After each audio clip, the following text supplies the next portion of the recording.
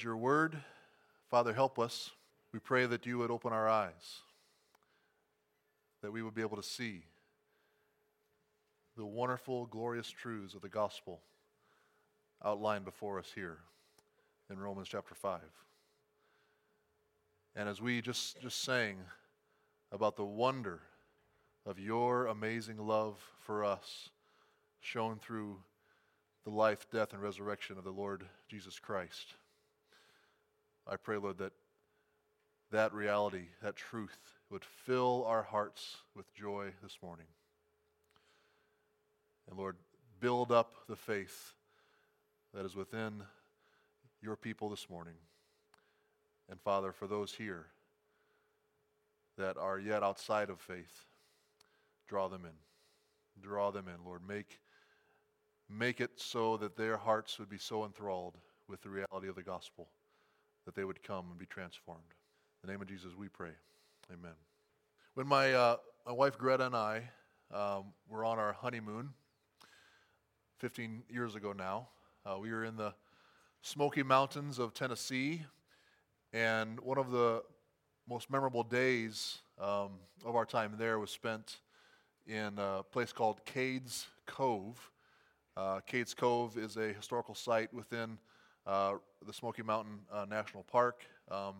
It's this huge flat valley right in the middle of the Smoky Mountains. The mountains surround it, and it's this little valley, flat valley, that is just a remarkable place to see and to experience. And there's this road called the Cades Cove Loop that you can drive around. It takes you all the way around the cove, and it's only 11 miles to get from one side to the other around that loop. And this place was a historical settlement. No one's living there now, but it was a historical settlement settled sometime in the early 1800s. And many of the buildings there have been preserved. There are log cabins there. There are houses. There's a grist mill, which is still operating for tourists to check out. And there are 3 church buildings in the cove as well. And Greta and I are fascinated with history, so we loved walking around and just taking it all in. We spent some time in those church buildings. There may even be a few pictures that Greta took of me getting up behind the pulpits of those church buildings and acting like I was preaching there. What I was most interested to see in this historical site, where I spent most of my time, was in the cemeteries. Each of those churches also had a cemetery next to it, and I was really interested in walking through those cemeteries, reading the names and the dates, and some of the messages written on all of those gravestones. There were graves of men who were killed in the Civil War, both Union soldiers and rebel soldiers were buried in those cemeteries, some even in the same cemeteries. There were graves of infants and young children. And as I read all these names, I got to know the names of what must have been the dominant families who had settled there in the cove. Of course, their names were the ones that kept coming up over and over again on those gravestones. Of course, it reminded me of the different family names which make up the many gravestones in my hometown cemetery. That is a familiar characteristic of every cemetery, especially in small towns and rural areas like ours. This past Friday morning, I was in the Clarkson Cemetery and got to read a few of the names on the gravestones there. I was, of course, there for the funeral service for Karen's mom, but I wasn't in the cemetery for very long. It seems like nowadays they don't really want you to stay too long in the cemetery. The pastor spoke very briefly, and then we were told to get back to the church for lunch, and I don't think we were out there for much more than 10 minutes.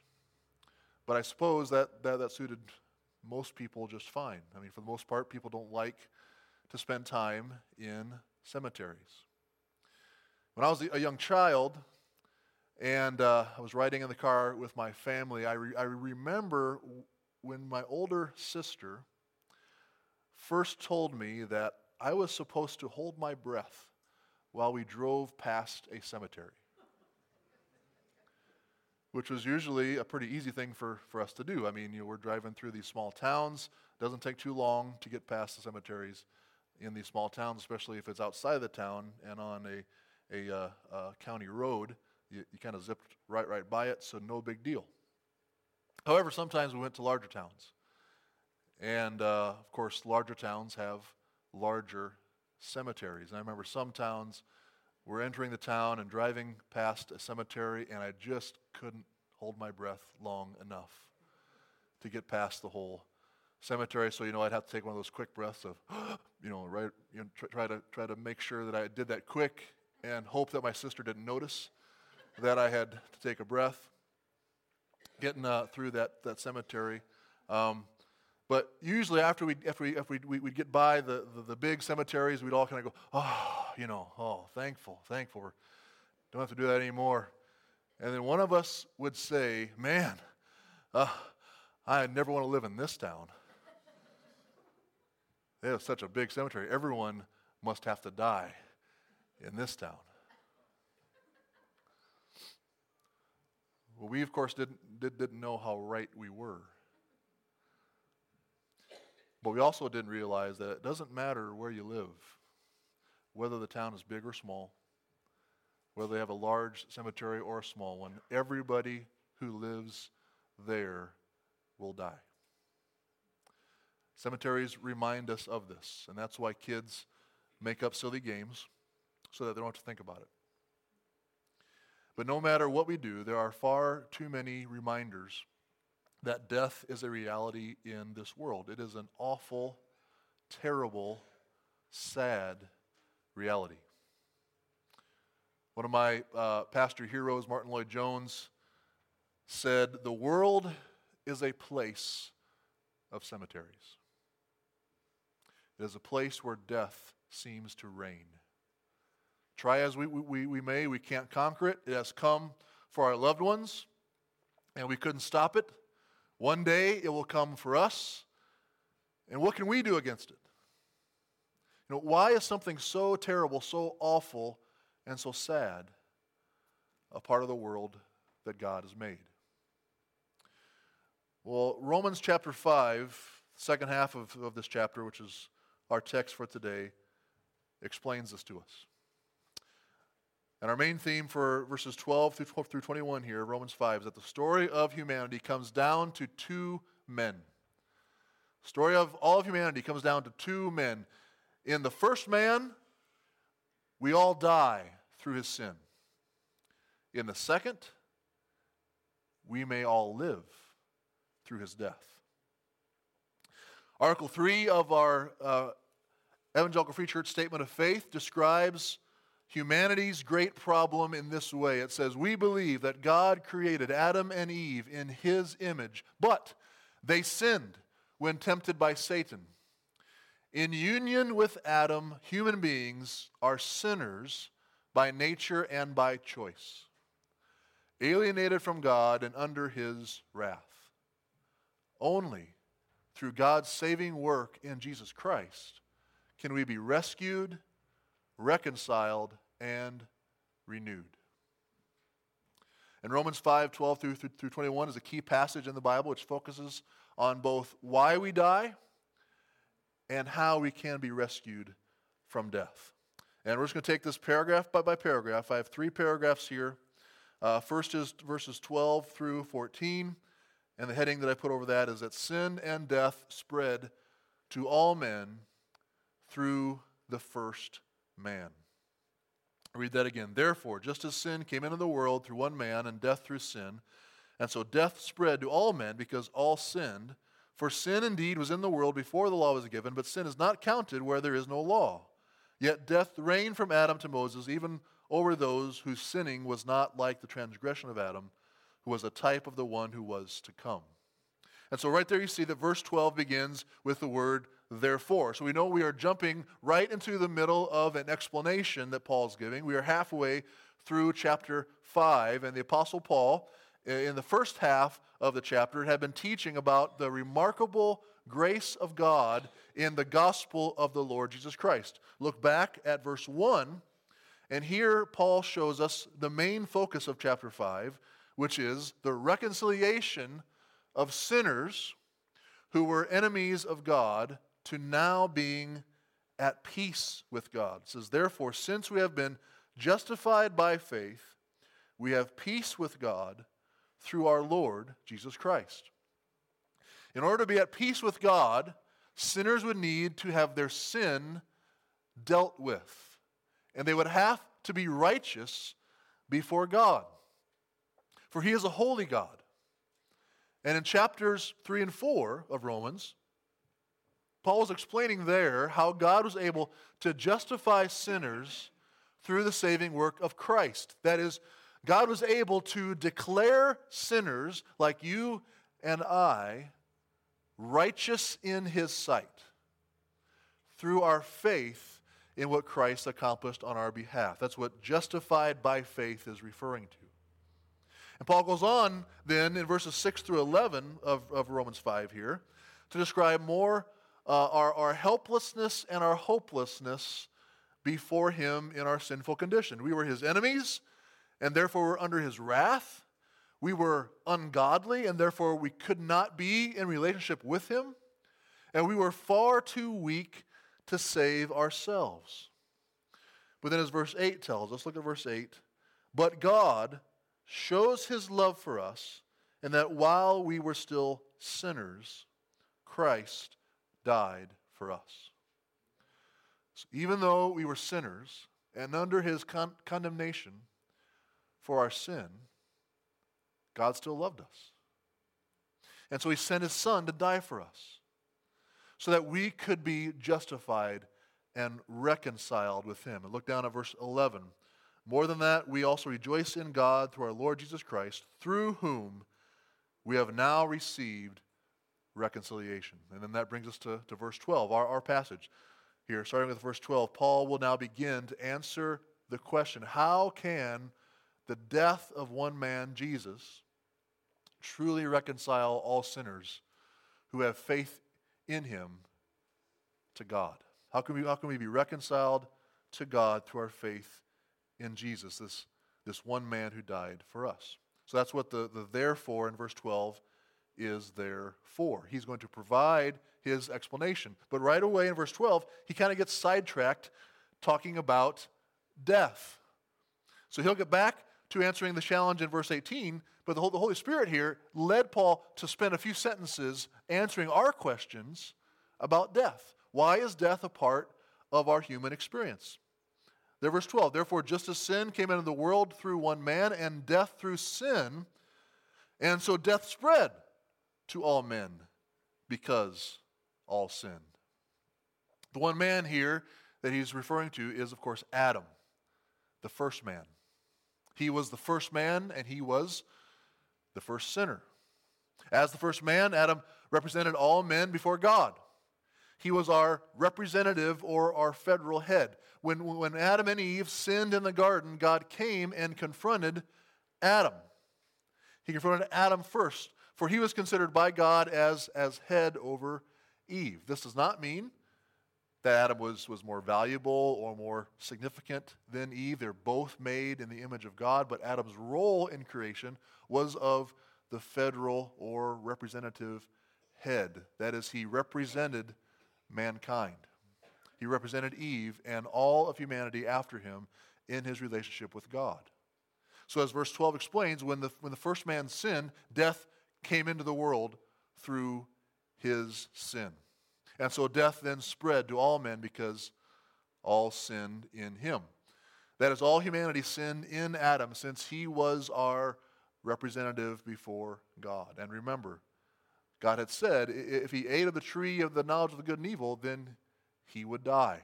That is, death would come into the world. And death came into the world through his sin. And as long as there is sin in the world, sinners will die. This means that all human beings come into the world as sinners. We're all born with a sin nature. Sin can be defined as doing what we want to do rather than what God tells us to do. It is that pull, that desire within your heart that refuses to submit to what God says, to what you know is right in His sight, and instead doing what you really want to do. That's sin. That's that sin nature within us. Just this week, I started reading a new Bible story book with my boys at bedtime. And so, at the very start of this Bible story book, of course, it's focused on the very story of the fall of man into sin, and how a sin nature has now been passed down to every person after Adam.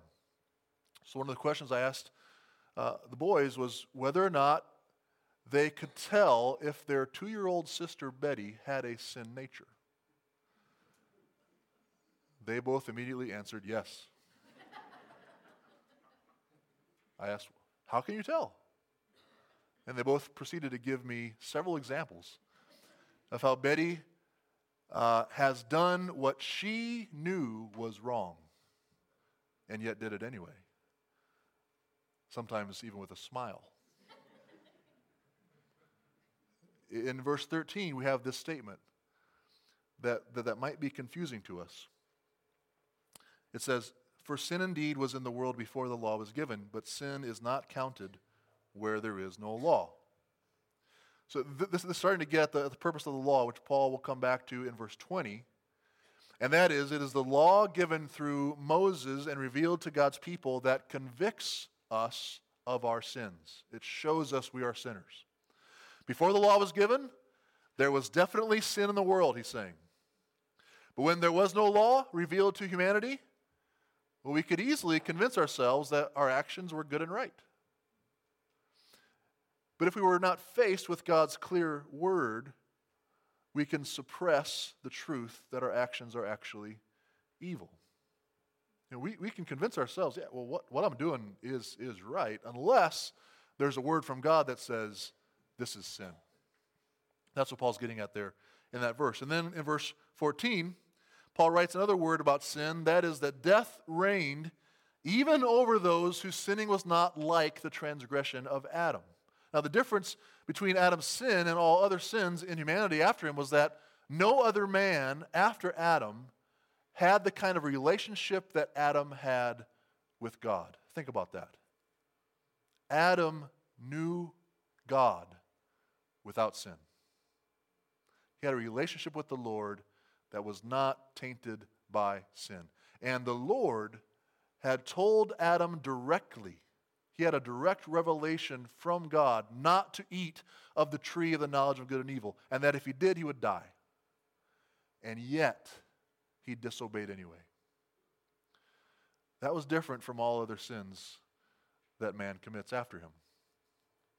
But even so, we are given a note that will help us understand Adam's role better, and that Paul says here, he was a type of the one who was to come, at the end of verse 14. So there is a similarity here between the first man, Adam, and the second man who was to come. This is where Paul introduces Christ into this discussion. But first, he will spend the next paragraph contrasting the two, Adam and Christ, and showing us how much greater Christ is. That's what we see in the next paragraph, 15 through 17. The second man is not like the first, where Adam failed, Jesus succeeded. In these verses, we are introduced to what Paul refers to as the free gift. We see this over and over again, the free gift, the free gift. Other translations may just have it as the gift. Already, this sounds much better than the sin and death that the first man brought into the world and passed down to us. The second man, Jesus Christ, has made it possible for sinful man to receive this free gift. Now, if this news wasn't coming to us in the middle of Romans, where we've already heard about how God justified and reconciled sinners to himself by faith in Jesus, we would be shocked to hear that God is offering this free gift to sinners. Why would a holy God offer a free gift to sinners, to rebels, to people who, because of their sin nature and evil deeds, deserve only his condemnation and wrath? Well, this must be a gracious God we are dealing with here. This must be a God who has committed himself to love these people, no matter what it costs him. And it does cost him. The gift is free to us, but there was a high cost which God had to pay in order to present the gift to us. But what is this free gift? I don't know about you, but I've been offered a lot of free gifts. People call me on the phone, or I get an email, or I get this fancy, colorful, mailing that tells me that I can have a free gift if I agree to do such and such. So it'd be good for us to know what the free gift is here and just what it entails for us to receive it. Well, verse 15 and 16 tell us what the free gift is not like. But the free gift is not like the trespass, for if many died through one man's trespass, much more have the grace of God and the free gift by the grace of that one man in Christ Jesus abounded for many. And the free gift is not like the result of that one man's sin. For the judgment following one trespass brought condemnation, but the free gift following many trespasses brought justification. So the free gift is not like the trespass, which is the sin of Adam, the first man. Because the result of that trespass was that death came into the world and then spread to everyone, so that now death has been a part of everyone's experience. This world really is a place of cemeteries. But the free gift, it says, is not like that trespass. Compared to how death has reigned and has been this inescapable reality for all of humanity, because all of humanity have a sinful nature and all have sinned, God's grace through Jesus Christ will be even greater. His grace will reign as the inescapable reality for all those who put their faith in Christ and receive this free gift. His grace is greater than the trespass. His grace will overrule death. Even though we die because of sin, yet shall we live if we trust in Christ. And then in verse 16, we read that this free gift is not like the result of that one man's sin, because the sin of Adam sent the whole of humanity under God's just condemnation. Again, being born with a sinful nature meant that we were born enemies of God. Our wills are naturally not inclined to bend toward God, but rather to bend away from Him. Our rebellious and proud hearts refuse to submit to God's will. And since God is the holy sovereign king over all of humanity, well, when you refuse to submit to a sovereign king, what will the king do? Well, he will condemn you. And God is just to condemn rebellious sinners. Yet through Christ, there is this free gift offered to sinners, which is not like the result of the one man's sin. Rather than condemnation, the work of the second man, Jesus, brings justification. That is, rather than being condemned for sins by the holy sovereign king, you are instead declared righteous by that holy sovereign king. Then Paul broadens our understanding of this free gift then in verse 17. For if, because of one man's trespass, death reigned through that one man, much more will those who receive the abundance of grace and the free gift of righteousness reign in life through the one man, Jesus Christ. The saving work of Christ is much more glorious, much more lasting, much more powerful than the destructive and deadly result of Adam's sin upon humanity. His trespass brought death, and death reigned on the earth because of his sin. But Christ's work has earned this free gift of righteousness and life in him for all who will receive the gift. Notice that that's there right in the middle of the verse. Those who will receive the gift. Again, there is this difference between Adam and Christ. Adam's sin brought death to all of humanity. That followed him. Christ's free gift will be enjoyed only by those who receive it. It is there offered to all men, but only those who humble themselves and receive this free gift, we'll be able to enjoy it, and we'll be able to overcome sin and death through being declared righteous by God and thus reconciled to Him and given everlasting life in Christ. It is a humbling thing to receive a free gift of help. It's humbling. That's why so many parents who are really struggling to feed their children still refuse to go to something like a food pantry to receive a free gift of food. It's humbling. It's humbling to admit you need help. That's also why married couples who have really struggled in their relationship with each other for years may still refuse to come and meet with a pastoral counselor, even when many believers who love them have encouraged them to do so. Why? Because it is such a humbling thing to take an honest look at yourself and have to admit where you have been wrong and then ask for forgiveness. Let's be honest. This free gift sounds great, but it can be a humbling experience for anyone to receive this free gift of salvation from the Lord. You have to humble yourself to receive it. Only sinners are in need of salvation from the Lord. You have to humble yourself. You have to know and admit that you are one who needs the grace of God in order to receive the free gift from the Lord. But that free gift is there, and He is offering it to you. Now, last paragraph, verses 18 through 22, we see that sin and death reign over all those yet in Adam, but grace and life reign in the lives of those who are in Christ by faith. Therefore, as one trespass led to condemnation for all men, so one act of righteousness leads to justification and life for all men. For as by the one man's disobedience the many were made sinners, so by the one man's obedience the many will be made righteous. Now the law came in to increase the trespass, but where sin increased, grace abounded all the more. So that as sin reigned in death, grace also might reign through righteousness, leading to eternal life through Jesus Christ our Lord.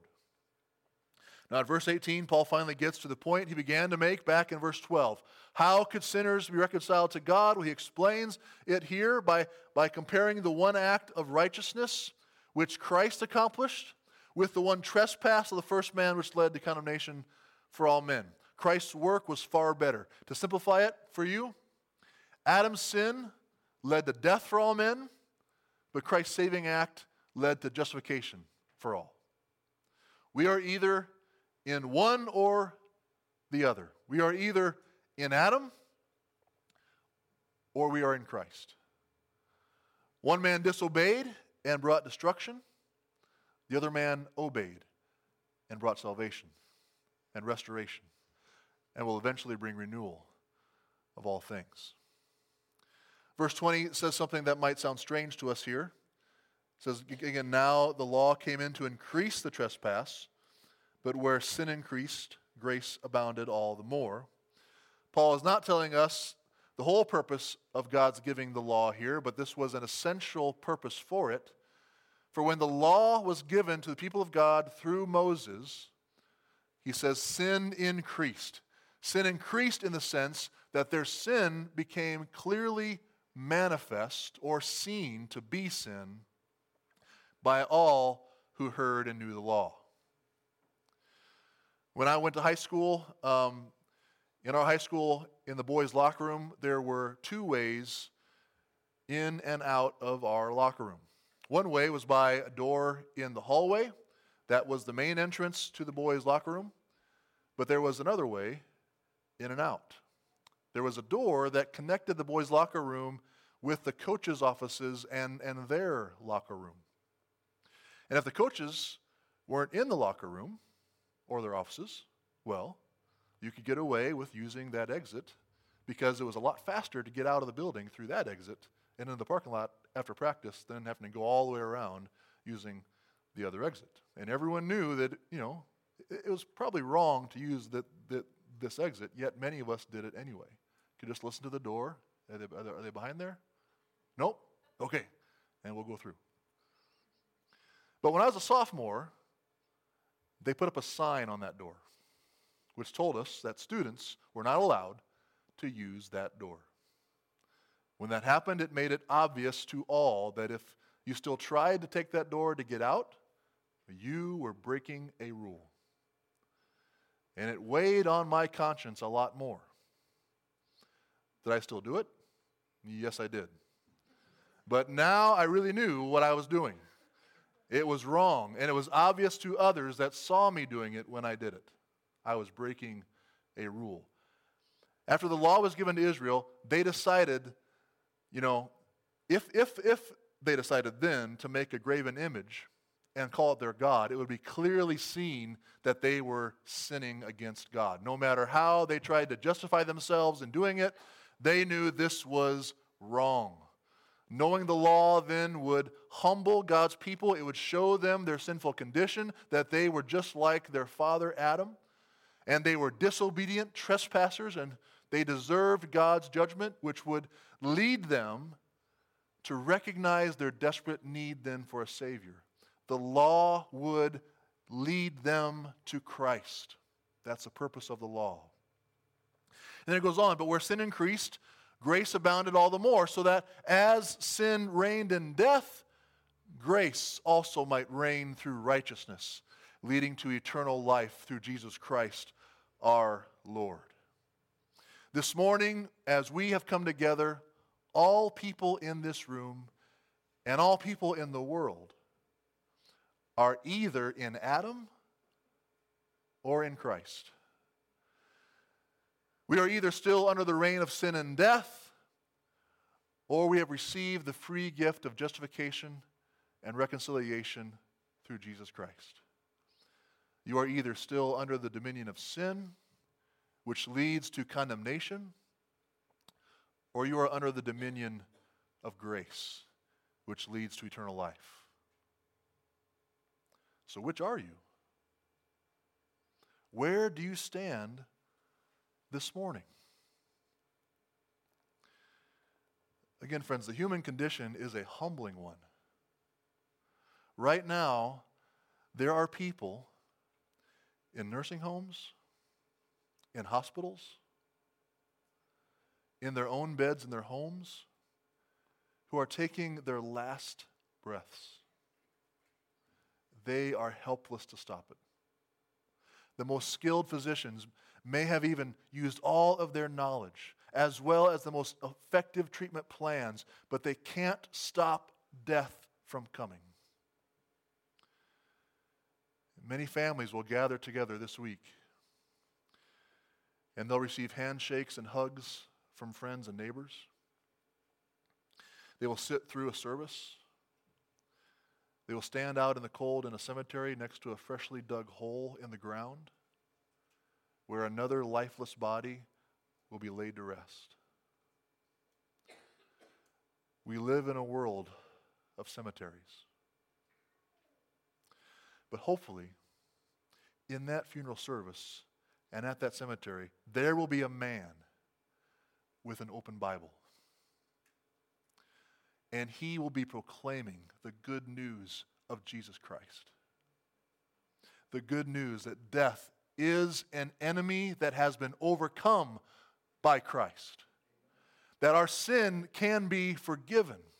That we can be declared righteous before God if we would but humble ourselves and look to Jesus as our Savior, as our King, as our only hope before a holy God.